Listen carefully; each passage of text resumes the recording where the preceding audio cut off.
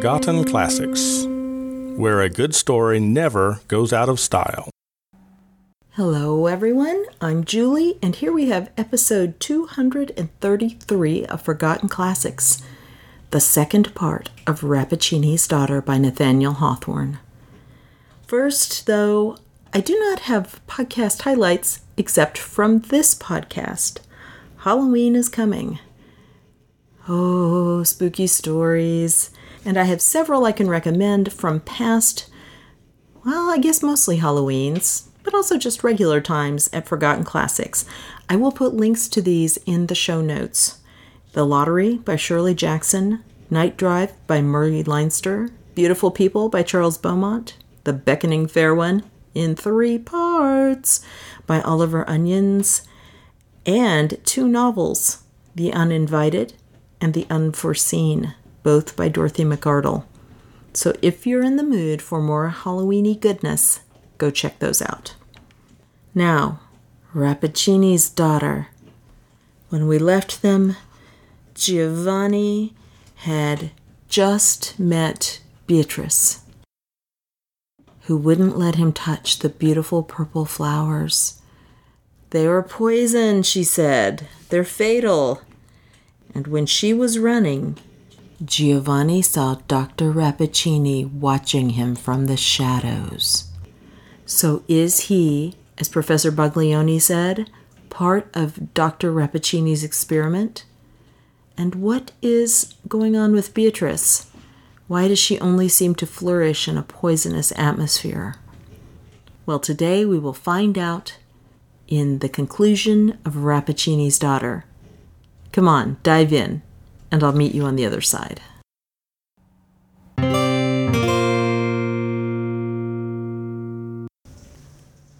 Rappaccini's Daughter by Nathaniel Hawthorne. Part 2. No sooner was Guasconti alone in his chamber than the image of Beatrice came back to his passionate musings, invested with all the witchery that had been gathering around it ever since his first glimpse of her, and now likewise imbued with a tender warmth of girlish womanhood. She was human. Her nature was endowed with all gentle and feminine qualities. She was worthiest to be worshipped. She was capable, surely on her part, of the height and heroism of love. Those tokens which he had hitherto considered as proofs of a frightful peculiarity in her physical and moral system were now either forgotten, or by the subtle sophistry of passion transmuted into a golden crown of enchantment, rendering Beatrice the more admirable, by so much as she was the more unique. Whatever had looked ugly was now beautiful, or if incapable of such a change, it stole away and hid itself among those shapeless half-ideas which throng the dim region beyond daylight of our perfect consciousness. Thus did Giovanni spend the night, nor fell asleep, until the dawn had begun to awake the sleeping flowers in Dr. Rappaccini's garden, whither his dreams doubtless led him. Up rose the sun in his due season, and flinging his beams upon the young man's eyelids awoke him to a sense of pain. When thoroughly aroused, he became sensible of a burning and tingling agony in his right hand, the very hand which Beatrice had grasped in her own, when he was on the point of plucking one of the gem-like flowers. On the back of that hand there was now a purple print, like that of 4 small fingers, and the likeness of a slender thumb upon his wrist. Oh, how stubbornly does love, or even that cunning semblance of love which flourishes in the imagination, but strikes no depth of root into the heart, how stubbornly does it hold its faith, until the moment come when it is doomed to vanish into thin mist. Giovanni wrapped a handkerchief about his hand and wondered what evil thing had stung him, and soon forgot his pain in reverie of Beatrice. After the first interview, a second was in the inevitable course of what we call fate. A third, a fourth, and a meeting with Beatrice in the garden was no longer an accident in Giovanni's daily life, but the whole space in which he might be said to live, for the anticipation and memory of that ecstatic hour made up the remainder. Nor was it otherwise with the daughter of Rappaccini. She watched for the youth's appearance and flew to his side with confidence as unreserved as if they had been playmates from early infancy, as if they were such playmates still.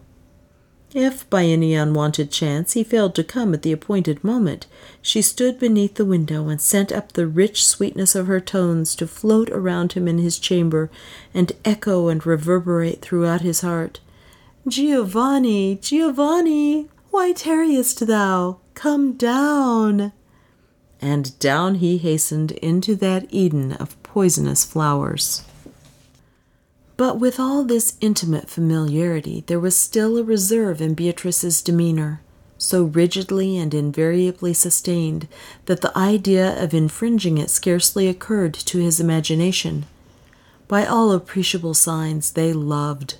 They had looked love with eyes that conveyed the holy secret from the depths of one soul into the depths of the other, as if it were too sacred to be whispered by the way. They had even spoken love, in those gushes of passion when their spirits darted forth in articulated breath, like tongues of long-hidden flame, and yet there had been no seal of lips, no clasp of hands, nor any slightest caress, such as love claims and hallows. He had never touched one of the gleaming ringlets of her hair. Her garment, so marked was the physical barrier between them, had never been waved against him by a breeze. On the few occasions when Giovanni had seemed tempted to overstep the limit, Beatrice grew so sad, so stern, and withal wore such a look of desolate separation, shuddering at itself, that not a spoken word was requisite to repel him. At such times he was startled at the horrible suspicions that rose monster-like out of the caverns of his heart and stared him in the face. His love grew thin and faint as the morning mist. His doubts alone had substance. But when Beatrice's face brightened again, after the momentary shadow, she was transformed at once from the mysterious, questionable being whom he had watched with so much awe and horror. She was now the beautiful and unsophisticated girl whom he felt that his spirit knew with a certainty beyond all other knowledge. A considerable time had now passed since Giovanni's last meeting with Baglioni. One morning, however, he was disagreeably surprised by a visit from the professor, whom he had scarcely thought of for whole weeks, and would willingly have forgotten still longer. Given up, as he had long been, to a pervading excitement, he could tolerate no companions, except upon condition of their perfect sympathy with his present state of feeling. Such sympathy was not to be expected from Professor Baglioni. The visitor chatted carelessly for a few moments about the gossip of the city and the university, and then took up another topic. "I have been reading an old classic author lately," said he, "and met with a story that strangely interested me. Possibly you may remember it. It is of an Indian prince who sent a beautiful woman as a present to Alexander the Great. She was as lovely as the dawn and as gorgeous as the sunset. But what especially distinguished her was a certain rich perfume in her breath, richer than a garden of Persian roses. Alexander, as was natural to a youthful conqueror, fell in love at first sight with this magnificent stranger. But a certain sage physician, happening to be present, discovered a terrible secret in regard to her." "And what was that?" asked Giovanni, turning his eyes downward to avoid those of the professor. "That this lovely woman," continued Baglioni with emphasis, "had been nourished with poisons from her birth upward, until her whole nature was so imbued with them that she herself had become the deadliest poison in existence. Poison was her element of life. With that rich perfume of her breath she blasted the very air. Her love would have been poison, her embrace death. Is this not a marvelous tale?" "A childish fable," answered Giovanni nervously, starting from his chair. "I marvel how your worship finds time to read such nonsense among your graver studies." "By the by," said the professor, looking uneasily about him, "what singular fragrance is this in your apartment? Is it the perfume of your gloves? It is faint but delicious, and yet, after all, by no means agreeable. Were I to breathe it long, methinks it would make me ill. It is like the breath of a flower, but I see no flowers in the chamber." "Nor are there any," replied Giovanni, who had turned pale as the professor spoke. "Nor, I think, is there any fragrance, except in your worship's imagination. Odors, being a sort of element combined of the sensual and the spiritual, are apt to deceive us in this manner.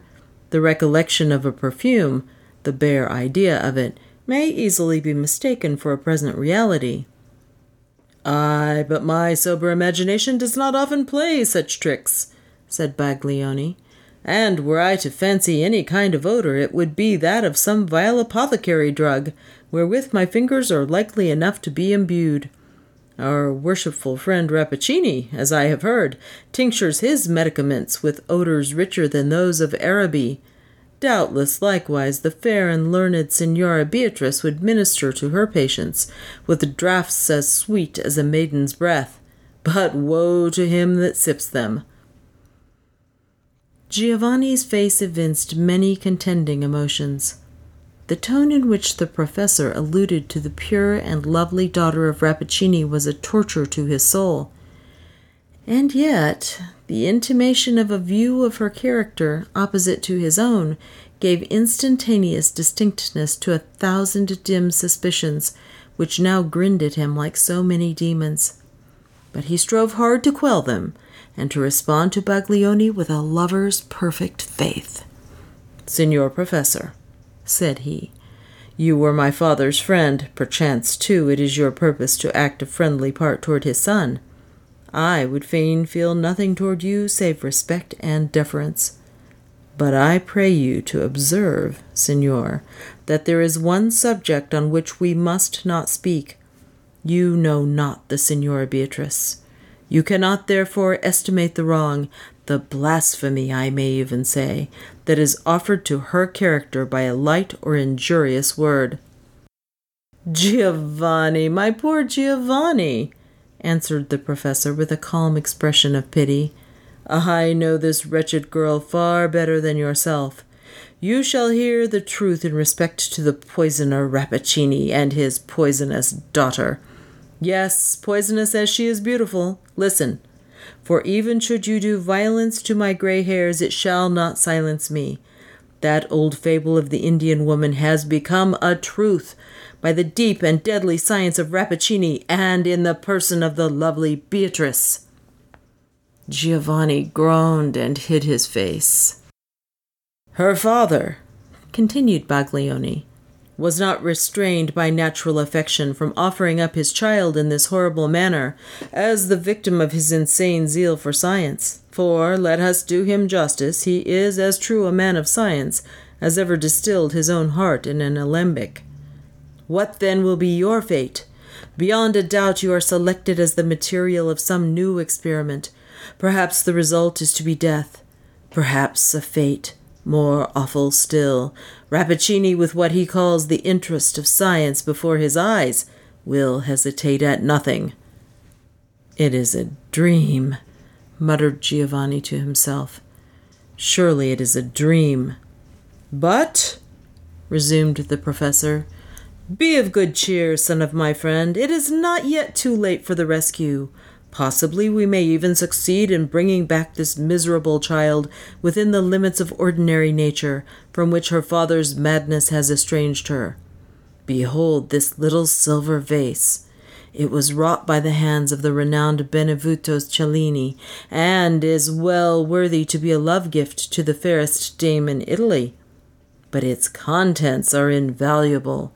One little sip of this antidote would have rendered the most virulent poisons of the Borgias innocuous. Doubt not that it will be as efficacious against those of Rappaccini. Bestow the vase, and the precious liquid within it on your Beatrice, and hopefully await the result."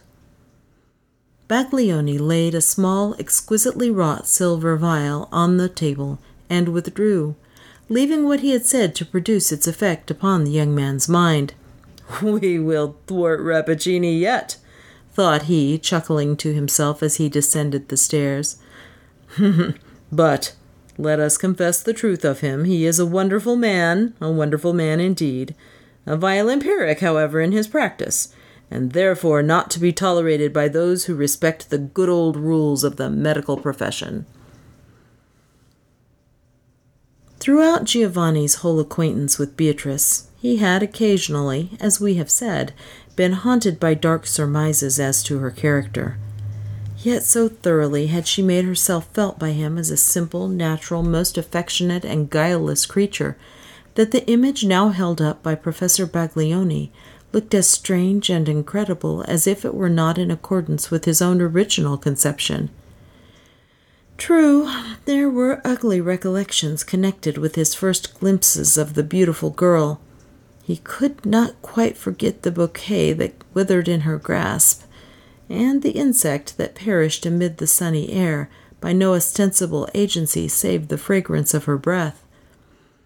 These incidents, however, dissolving in the pure light of her character, had no longer the efficacy of facts, but were acknowledged as mistaken fantasies, by whatever testimony of the senses they might appear to be substantiated.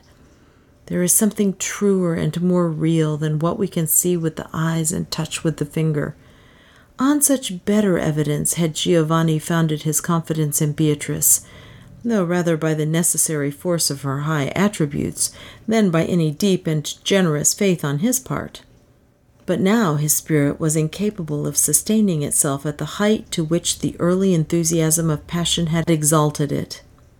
He fell down, groveling among earthly doubts, and defiled therewith the pure whiteness of Beatrice's image. Not that he gave her up. He did but distrust. He resolved to institute some decisive test that should satisfy him, once for all, whether there were those dreadful peculiarities in her physical nature which could not be supposed to exist without some corresponding monstrosity of soul. His eyes, gazing down afar, might have deceived him as to the lizard, the insect, and the flowers. But if he could witness at the distance of a few paces the sudden blight of one fresh and healthful flower in Beatrice's hand, there would be room for no further questions. With this idea, he hastened to the florist's and purchased a bouquet that was still gemmed with morning dewdrops. It was now the customary hour of his daily interview with Beatrice.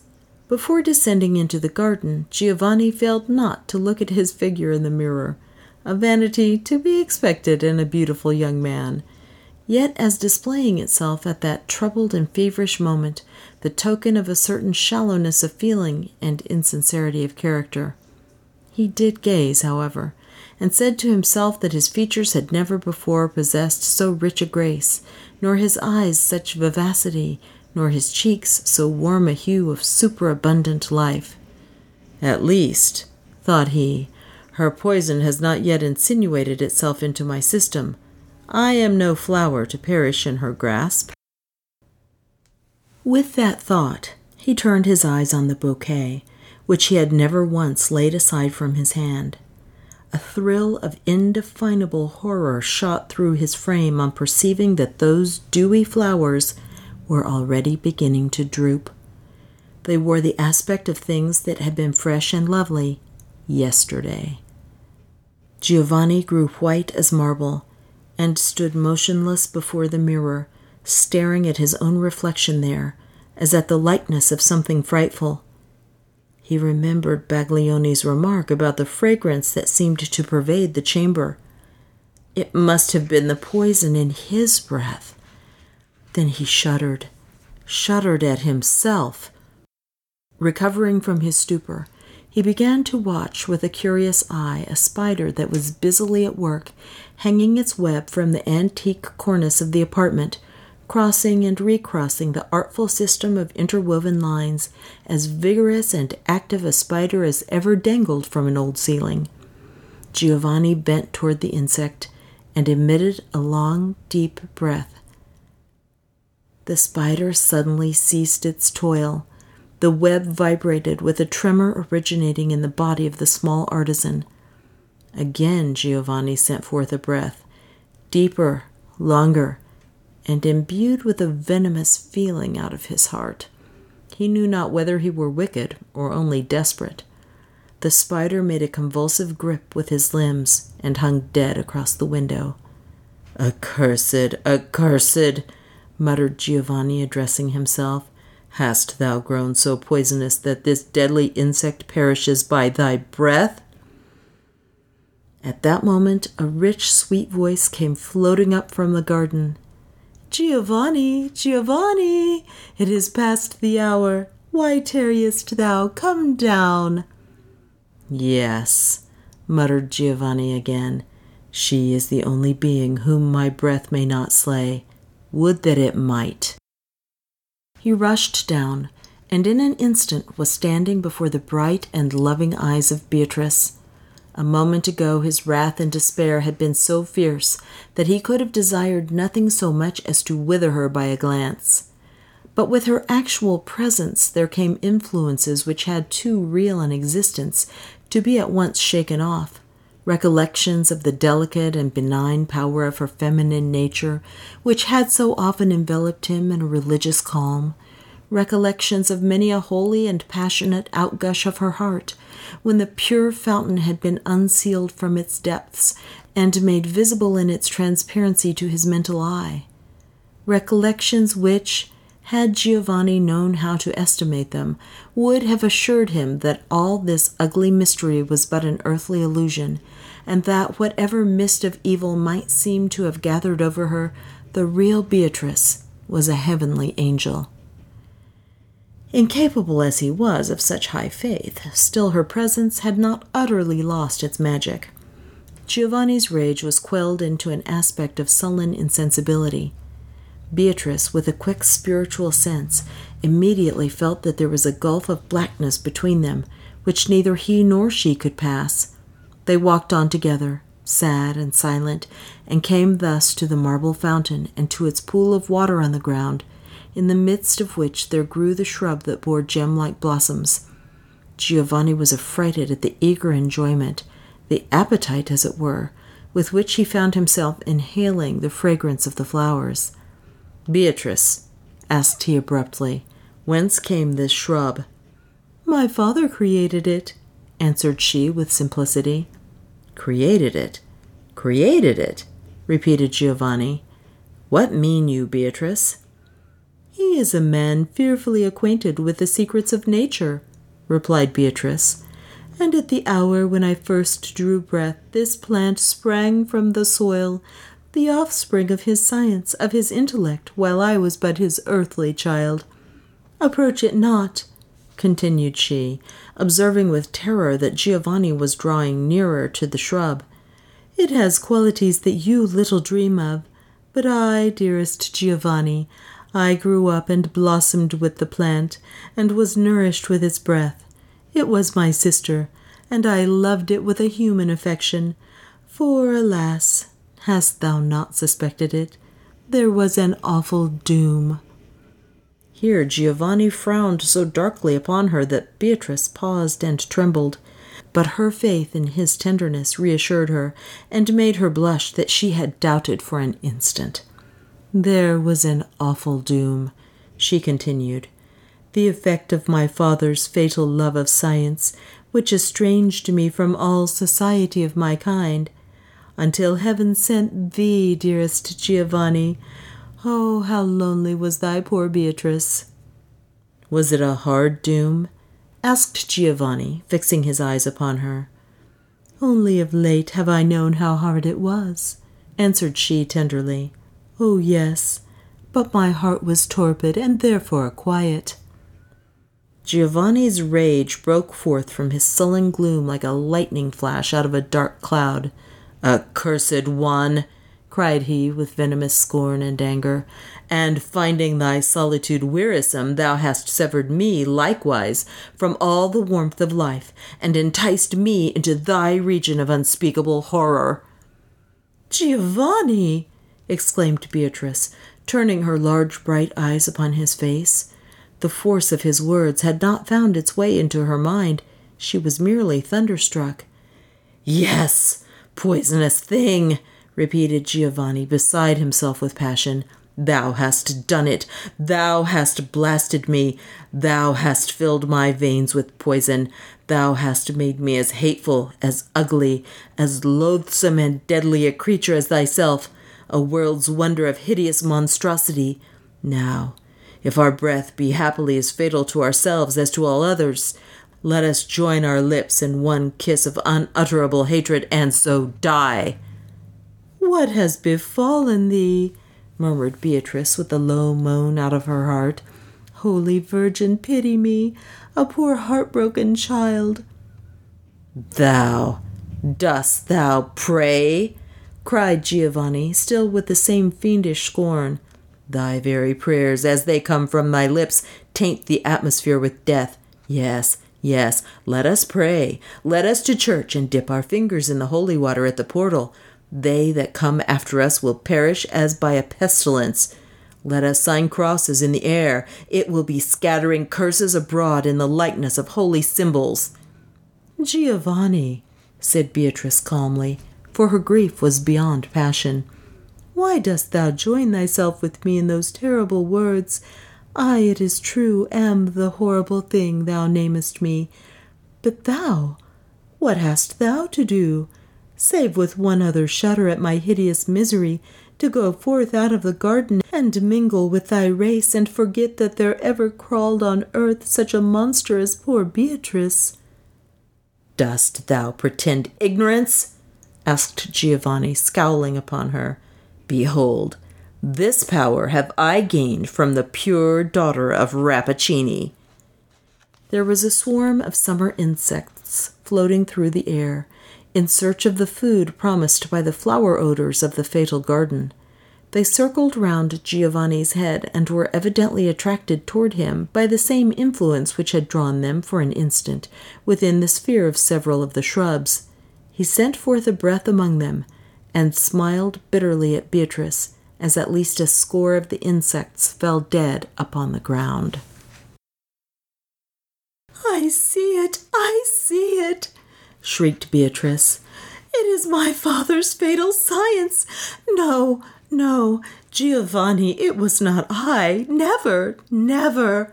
I dreamed only to love thee, and be with thee a little time, and so to let thee pass away, leaving but thine image in mine heart. For, Giovanni, believe it, though my body be nourished with poison, my spirit is God's creature, and craves love as its daily food. But my father, he has united us in this fearful sympathy. Yes, burn me, tread upon me, kill me. Oh, what is death after such words as thine? But it was not I. Not for a world of bliss would I have done it. Giovanni's passion had exhausted itself in its outburst from his lips. There now came across him a sense, mournful and not without tenderness, of the intimate and peculiar relationship between Beatrice and himself. They stood, as it were, in an utter solitude, which would be made none the less solitary by the densest throng of human life. Ought not then the desert of humanity around them to press this insulated pair closer together? If they should be cruel to one another, who was there to be kind to them? Besides, thought Giovanni, might there not still be a hope of his returning within the limits of ordinary nature, and leading Beatrice, the redeemed Beatrice, by the hand? Oh, weak and selfish and unworthy spirit that could dream of an earthly union and earthly happiness as possible after such deep love had been so bitterly wronged as was Beatrice's love by Giovanni's blighting words. No, there could be no such hope. She must pass heavily with that broken heart across the borders of time, She must bathe her hurts in some fount of paradise and forget her grief in the light of immortality, and there be well. But Giovanni did not know it. "Dear Beatrice," said he, approaching her, while she shrank away as always at his approach, but now with a different impulse. "Dearest Beatrice, our fate is not yet so desperate. Behold, there is a medicine, potent, as a wise physician has assured me, and almost divine in its efficacy.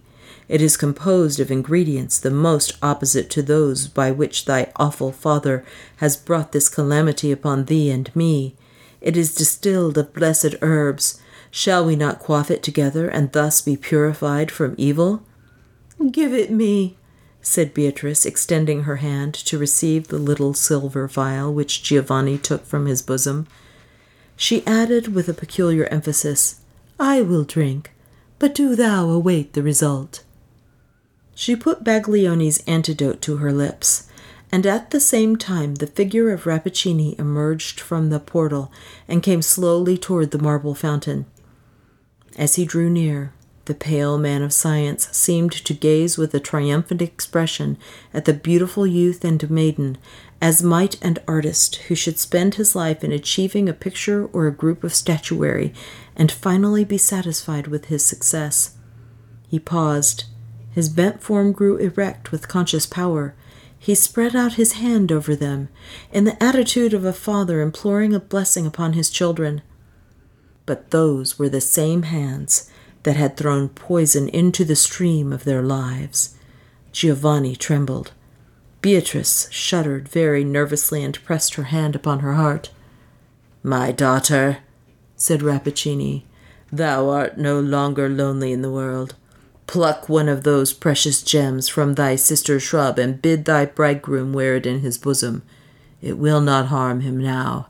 Thy science and the sympathy between thee and him have so wrought within his system that he now stands apart from common men as thou dost, daughter of my pride and triumph, from ordinary women. Pass on then through the world, most dear to one another, and dreadful to all besides." "My father," said Beatrice feebly, and still as she spoke, she kept her hand upon her heart. "Wherefore didst thou inflict this miserable doom upon thy child?" "Miserable?" exclaimed Rappaccini. "What do you mean, you foolish girl? Dost thou deem it misery to be endowed with marvelous gifts against which no power nor strength could avail an enemy? Misery to be able to quell the mightiest with a breath? Misery to be as terrible as thou art beautiful? Wouldst thou then have preferred the condition of a weak woman, exposed to all evil and capable of none?" "I would fain have been loved, not feared," murmured Beatrice, sinking down upon the ground. "But it matters not now. I am going, Father, where the evil which thou hast striven to mingle with my being will pass away like a dream, like the fragrance of these poisonous flowers, which will no longer taint my breath among the flowers of Eden. Farewell, Giovanni. Thy words of hatred are like lead within my heart, but they too will fall away as I ascend. Oh, was there not from the first more poison in thy nature than in mine?" To Beatrice, so radically had her earthly part been wrought upon by Rappaccini's skill, as poison had been life, so the powerful antidote was death. And thus the poor victim of man's ingenuity and of thwarted nature, and of the fatality that attends all such efforts of perverted wisdom, perished there, at the feet of her father and Giovanni.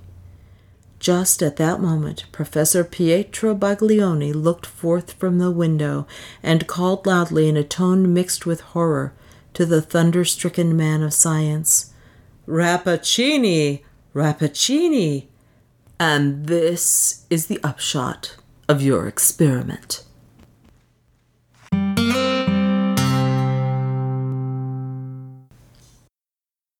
Okay, the very first thing that comes to mind here is, now what's Giovanni going to do? He's as poisonous as Beatrice was. He has no one except Dr. Rappaccini. Is he going to drink that poison? Are they going to gradually try to restore him to the way he was? He's kind of stuck, and it's terrible. And poor Beatrice, as she pointed out, her nature was not nearly as awful as Giovanni's. The narrator kept pointing out how shallow he was, and wow, did he prove it. He didn't have a depth of love. All he could think of was himself. It's going to be awfully lonely in that garden with just a purple flower for company. Of course, no one's as awful as Professor Rappaccini. He is just completely inhuman. Or is it inhumane? I think it's both. He doesn't care about this person, and he certainly doesn't care about the second person, who he's lured in just to see if he can change him while he's an adult. The line that he says to Beatrice when he says, "Would you have preferred to be a weak woman exposed to all evil and capable of none?" This is his idea of power, to be able to inflict evil on other people. Okay. I was also thinking about how lonely Beatrice must have been. She talks about the plant being her sister. She was only hoping to love Giovanni for a little while. She knew he would leave her, and then all she has is that horrible father, who doesn't seem to be the most loving fellow in the world.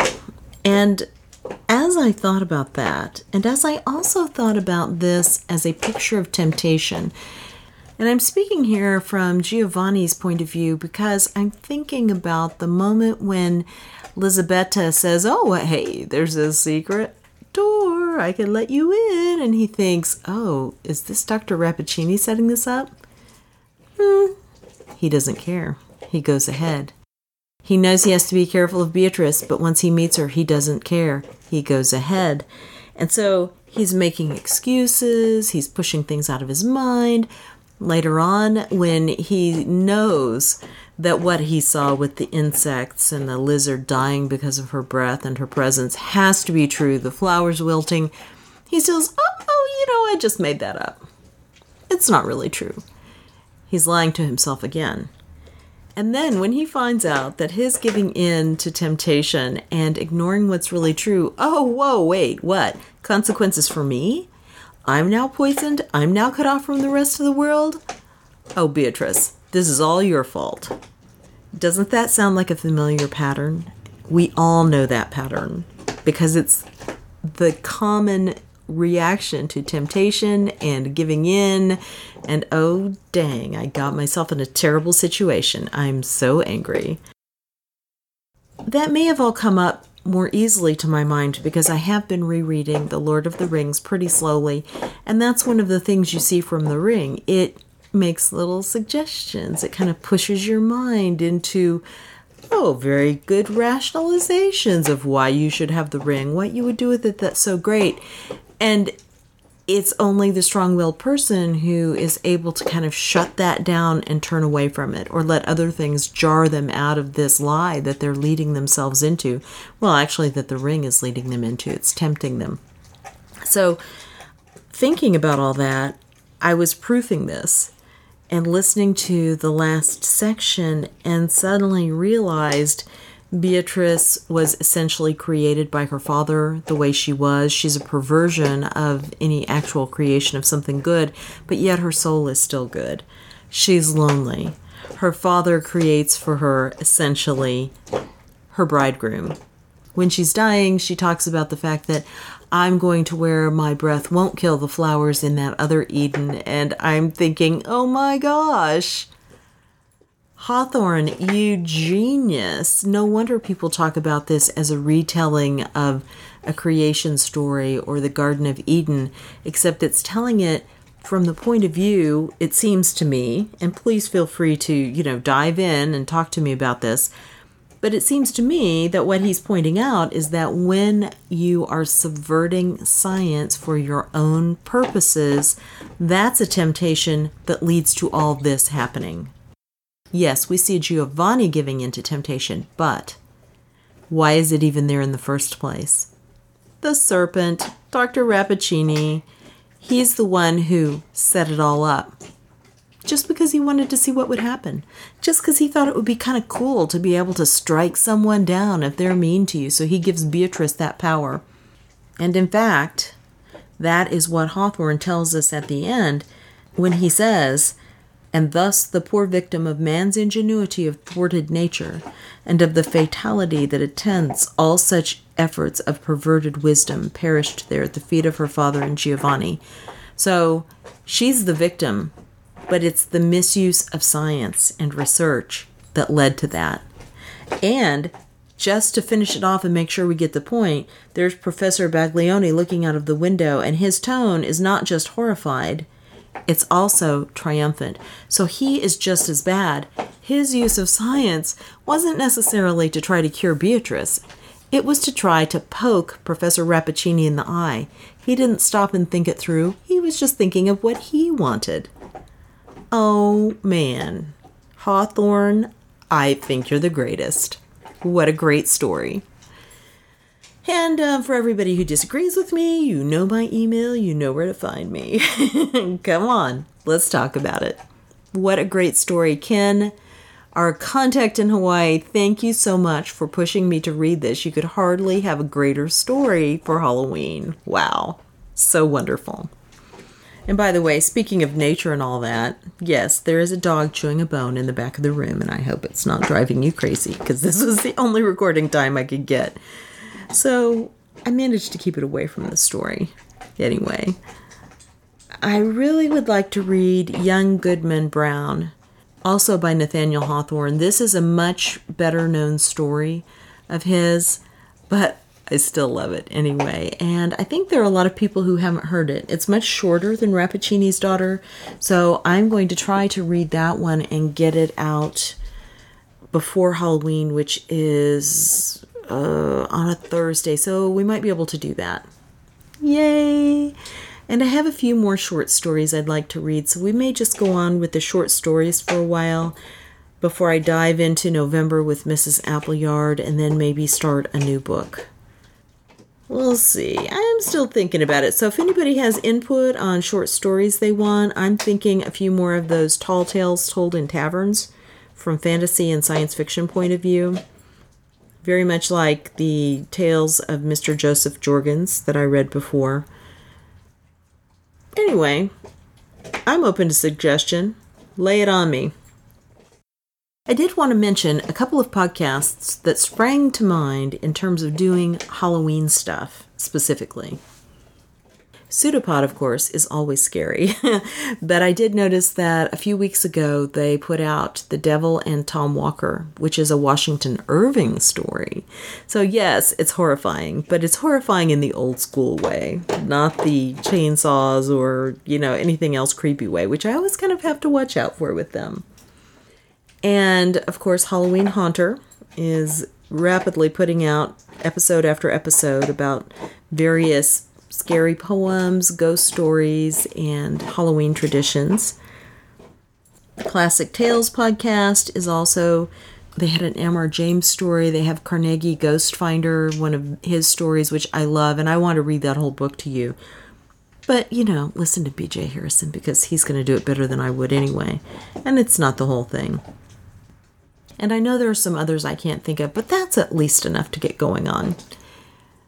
The weather's gotten a little colder here, so it's truly feeling like Halloween, although if some leaves would change, I'd be very happy. The trees, however, don't really seem to care if I'm happy or not. Go figure. And I'm just going to let nature take its own course after the little lesson that we just had from Rappaccini's Daughter. Take your own sweet time. That is fine. And other than that, I've really got nothing. I hope you're having a great fall. And I hope you like this reading of Rappaccini's Daughter. Don't forget, it's coming up on the end of our podcast fundraising month, where if you like a podcast, give them a few bucks and let them know. And if you want to give me something, give me an iTunes review. I love those. And as always, we know I love having people to read to. I wouldn't have read Rappaccini's Daughter nearly as carefully as I did, and I read it a really long time ago. I'd forgotten that Giovanni becomes poisoned himself. That added a wrinkle I didn't even recall. And if I hadn't read it out loud, I certainly wouldn't have really paid attention to it and reread the story. So I appreciate you coming by, because that's what makes it fun. Have a great week, everyone. I'll talk to you again soon. Bye-bye.